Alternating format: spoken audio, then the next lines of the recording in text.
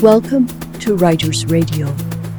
I'm Carol Harmon, here to introduce Donna Stephen, who will read from her recent book, Edward Foyt's Jr., A Story of Enchantment, and chat with me about Edward, the renowned Swiss guide who spent most of his life guiding in the Canadian Rockies and Selkirk Mountains.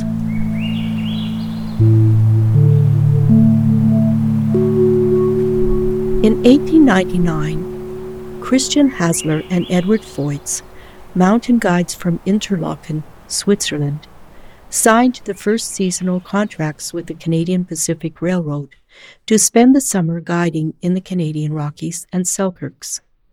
This program was part of a CPR campaign to advertise their hotels and backcountry lodges, reached by traveling to the mountains on their trains. Other guides followed, and a second generation, including Edward Foyts Jr. I'm always amazed by individuals who dedicate part of their lives to commemorating someone whom they admire, not as a job, not for money, grants, or prestige, not to commemorate an ancestor, but in appreciation and gratitude. Edward Foyts Jr., A Story of Enchantment, is part biography, part personal memoir. It is remarkable in telling the story of client and guide from the point of view of the client, not as journal accounts of mountains climbed, but in remembrance of an enduring lifelong relationship. It is full of anecdotes and history. We begin with Donna reading from the preface. Then our conversation will be punctuated with other readings from the book.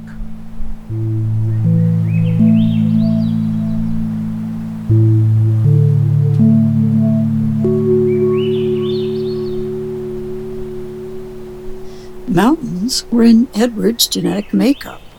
They were all around him. They were in the air he breathed. They were an irresistible, omnipresent force. Not surprisingly, given the various circumstances of his life, he became a mountain guide. He made more first ascents of Canadian mountains than any of his peers. If achievements are a measure of a life, he was successful, but he was also famous. When asked if he knew he'd been making history, he laughed and said, "I never thought about it." The real appeal of Edward's story is more intangible. If it could be summarized in one word, that word would be passion. Whether we march solidly along on a well-defined path in life or simply meander, we are fortunate when our journeys lead us to encounters with people whose luminosity is of a special intensity. Edward Foyts Jr. was one such person. Many counted themselves fortunate to have met him. His story has a memoir component, but it is not about me or my family. We are vehicles to convey the enchantment that hundreds before us felt, and I am just the narrator. It is Edward who leads us through the forest and on to the mountaintop.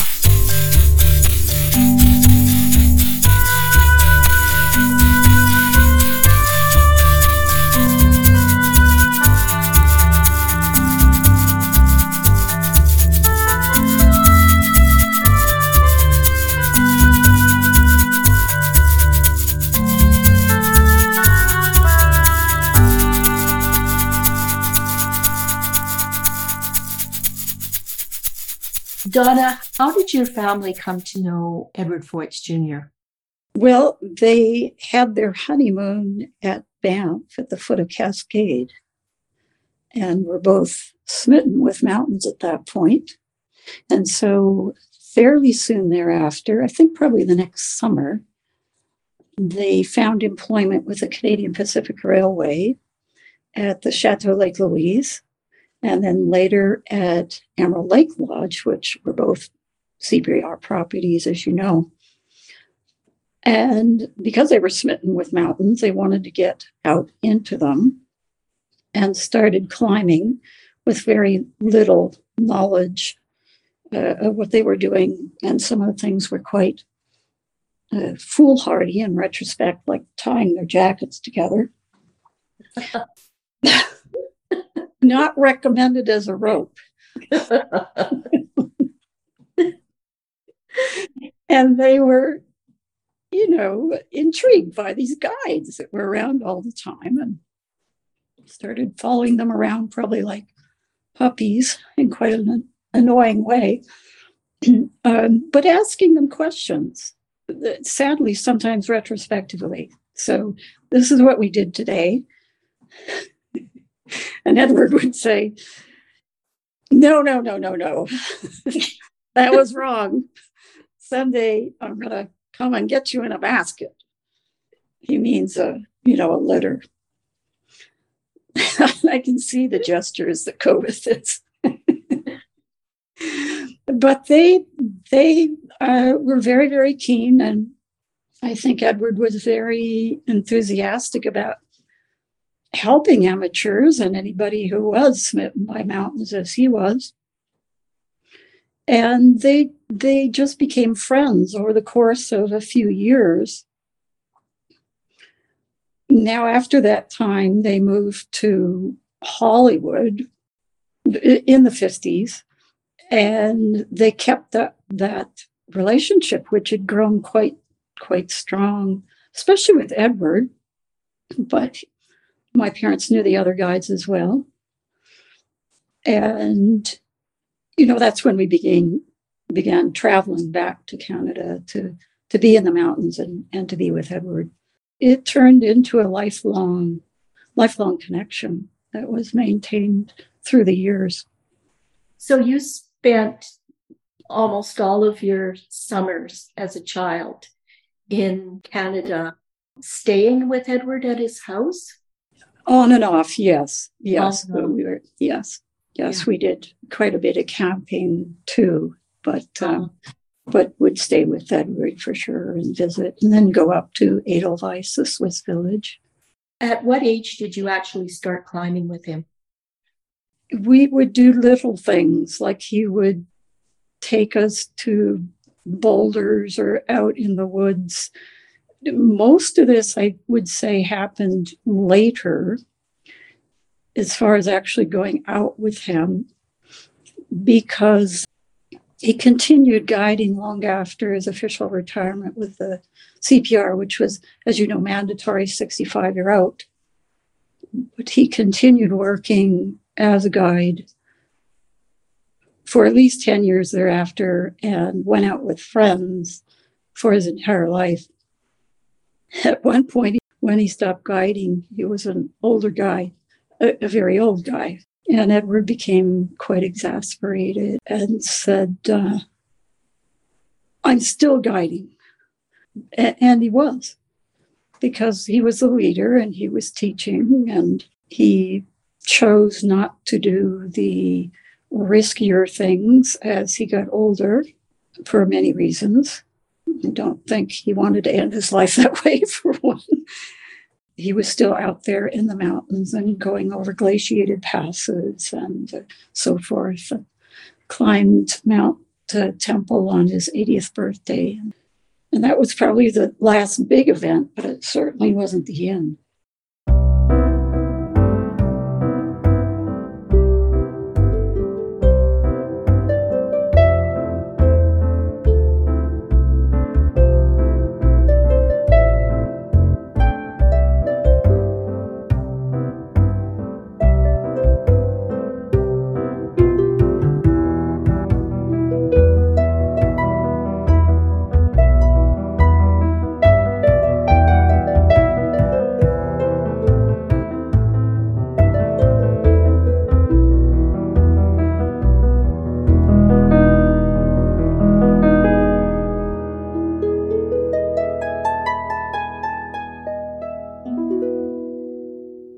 To us, Edward was the very embodiment of mountain glamour.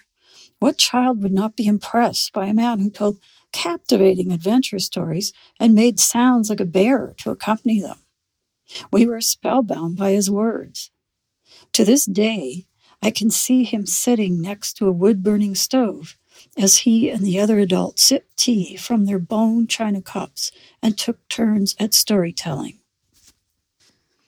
To us as children, on the one occasion he visited us in the city, awakening to a rhythmic thudding sound to discover an ever-restless Edward seemed as exotic as discovering a mountain goat pacing our floors. He seemed big with his booming voice and forthright manner, but far from being intimidating, he had a real fondness for and understanding of little kids. When we visited him, we spent nights in dens where he kept his climbing memorabilia and his hunting trophies, and fought for the privilege of sleeping next to the bear rug. Predictably, once we were all in our sleeping bags with the lights out, we imagined all the animals had come to life. What would start with a few growls now and again would turn into shrieks of giddy excitement, as if we almost believed they were alive. Whenever we became especially noisy, adults would appear to tell us to be quiet and to go to sleep. While the laughter would continue, though now more restrained, the sheep, the goats, the bear, and even the little marmot would all return to their previous mute and inanimate status. The spell had been broken by the intrusion of adults, but alone in the dark with each other, we were beginning to learn the rudiments of storytelling. We were also learning about climbing and hiking. The first skill Edward had to teach the aspirant mountaineer, young or old, was how to walk. He bemoaned that no one knew how to walk in the mountains, slow and steady, conserving energy, as opposed to going to beat the band, as they used to say. The way I climb, I go very slow. The ones that go fast, they hurt themselves. You must take your time. Going too quickly, and usually in spurts with too many breaks, leads to exhaustion, he explained, and on steeper terrain, carelessness can be a serious matter. Once, when we were all quite young, a great herd of people zipped past us on the trail. Edward, sensing this might be troubling to our young egos, turned to us and whispered, "Don't worry, we'll catch up to them." And we did, and then we passed them. Soon, there was no sight of them at all. Edward was right. We followed in his footsteps most of our waking hours, watching carefully how he placed his hands and feet, and how he used his ice axe on the trail and off. Through forests we went, stepping over logs and bashing through shrubbery. High up above the trees, we watched him chop steps in ice that was too slippery to negotiate, and learned how to test the snow for safety. We walked, scrambled, and scampered until our legs ached with fatigue.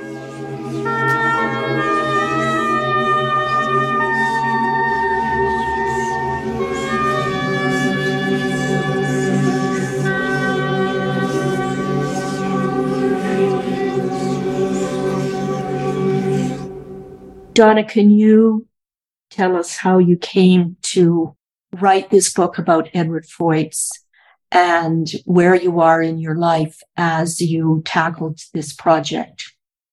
I'm not very good with benchmarks as far as where I am in my life. Perhaps I haven't followed a typical or usual pattern in life. So I am actively practicing psychology. So that's the context. The other context is that for the last several decades, I've lived in the Canadian Rockies. So it's a backdrop now for my whole life, whereas it used to be something that I carried in my memory and looked forward to and visited once a year. What really happened, and I think this is quite common with some authors or writers, is that words just appear. Very frequently they appear in the morning, and we know from psychology that if you want to remember something or studying for an exam, go over it very briefly before you sleep, and then sleep consolidates it. And in the morning, you stand a better chance of remembering. words appear at all sorts of times, and sometimes I scribble them down, sometimes I don't. But with Edward, I was just flooded with very detailed memories that were personal. In other words, events and silly little things that had happened at his house or with him, and some very important things that had happened. And I started scribbling them down. And you know how memory works. As you start thinking about a topic, that door in your brain opens. And sometimes an enormous amount can come flooding out. And that's what happened.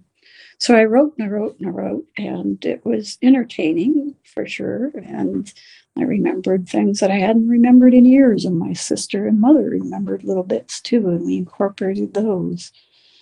And it just grew, basically. And at some point I thought, well, this could be a book. And then it got serious as far as research and really dedicating as much time as I could while balancing my day job, so to speak, as a clinical psychologist. And I'm very happy that it's actually resulted in a published book. It's thrilling. It's not anything I thought would ever happen, but it's quite exciting. The other part of this story, apparently,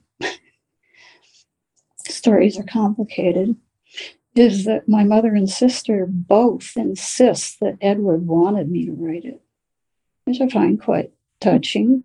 Now, I don't know whether I was not in the room when this happened or I had just forgotten and blocked it with all the things that I was occupying my mind with during these years after after the end of his life, which was 1981. So you mean even before he died, he wanted you to write a book? Yes, apparently. Ah, wow. Mm-hmm. So I'm glad I didn't know that. It would have felt like more pressure. Not really. I've always wanted, since it became clear that I was seriously going towards writing a book, I wanted it to be something that Edward would be proud of, given that he wasn't alive to help me out, if you know what I mean. Yes. Mm-hmm. Mm-hmm. Although he has been, in a sense, alive from the other side, perhaps, and certainly through your memory. I'm pretty convinced he appeared at one point and said, "Finish the blank blank book."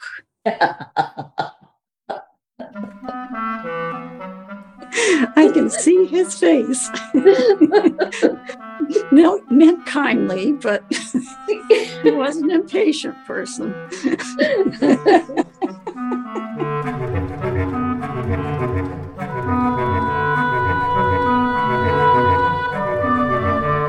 We close this program with Donna reading of her 2 climbs of Mount Tupper in the Selkirk Mountains.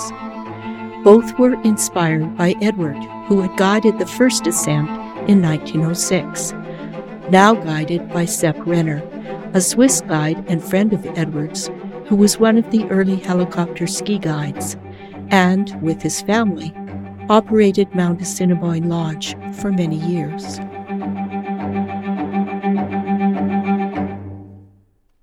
Gazing intently into our faces, and with a mixture of gravity and excitement in his voice, he said, "This year I want you to climb Tupper."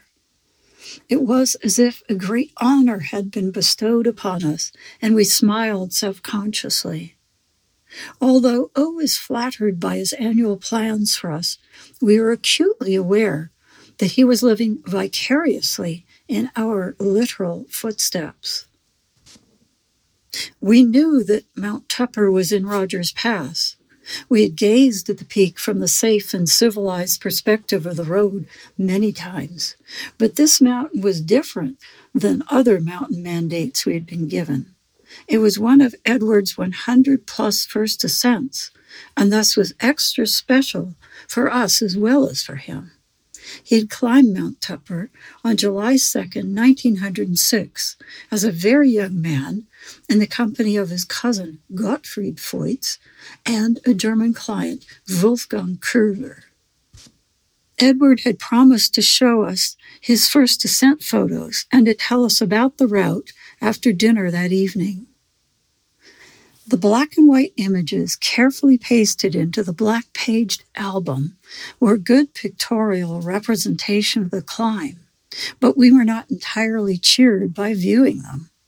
There was decided trepidation at hearing, "And here is the hand traverse. It will make you smile." Seeing Köhler, arms stiff, inching along on his palms with his feet dangling over the cliff edge, did not exactly diffuse anxiety.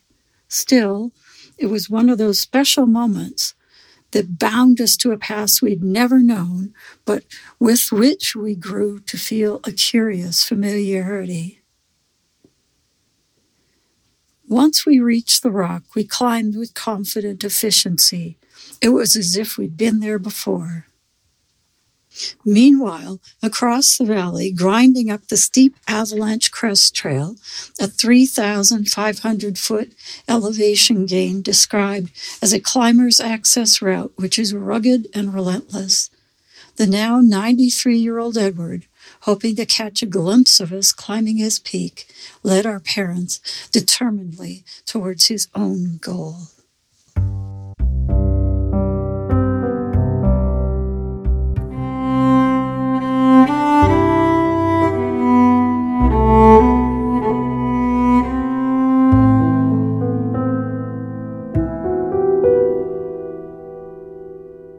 There was no talking on the trail. It was steep. We were late, and chatter is not what we are used to on an approach. Instead, Seppi, Cindy, and I were each lost in our own thoughts of doubt and hope, focused solely on getting up the trail. This reunion, 28 years after the three of us had climbed Mount Tupper together, was for Edward. Again, we were walking in his footsteps and in those of all the many adventurers who had gone before us. We could not help but feel that these mountains were infused with their spirits, as if their journeys had somehow left fleeting but perceptible traces in the atmosphere. Our first glimpse of Tupper was through the trees as the sun was rising. It stirred the heart, but excitement was tempered by the fact that we were still a long way from the mountain. Finally, 2 hours later, we arrived at Alpine Meadows and were greeted by pink and white heather, and amidst patches of snow, carpets of yellow avalanche lilies. From here, it is as Wolfgang says, always up and then down again. We had innumerable gullies and streams to cross until we reached the ridge. We rested a little and then started on again. Seppi, Cindy, and I finally arrived at the glacier, crossed it, and then scrambled up the rocky ridge. 2.5 hours after we'd arrived in the meadows below, it was time to rope up. After all these years, the three of us were actually climbing together again. Over and over again, Seppi exclaimed, "Edward, Edward," and we knew what this meant. Memories of Edward flooded our senses as we climbed the chimney. Cindy and I flashed back to the small black and white photos we had been shown the night before our first climb on Tupper. It seemed like only yesterday that we had experienced Edward's excitement that we would go where he had gone. We imagined the original three comrades on their way to achieving this first ascent 100 years before, and it felt like we were sharing in their exhilaration. Finally, as with Edward, Gottfried, and Wolfgang, we stepped over one sharp knife-edged ridge, tightrope dancing we called it, and with a loud hurrah, reached the summit. Although happy too, I felt a lump in my throat as I surveyed all the peaks that had meant so much to our friend, absent from these mountains for over 25 years, but never far from our fondest thoughts.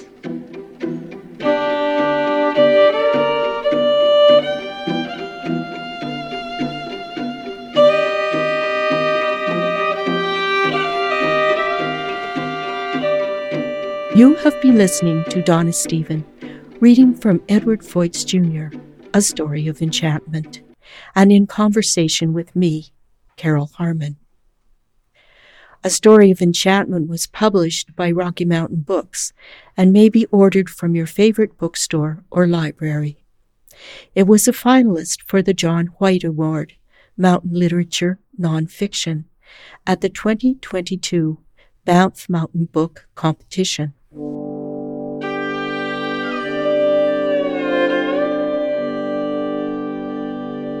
My gratitude to fellow producer and host Ingrid Rose and Gary Sill, who creates original music for all our programs and is our tech whiz.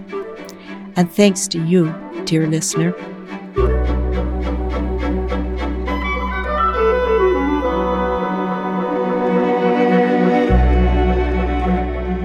You have been listening to Writers Radio, a non-commercial collaborative project which presents talented writers reading their own work. These stories, essays, and conversations revisit the long tradition of oral storytelling that connects us to the inspiration behind the words. Be sure to check the website, writersradio.ca, to subscribe to our free notifications list. It's also a way of letting the writers know you are there and appreciating their creative work.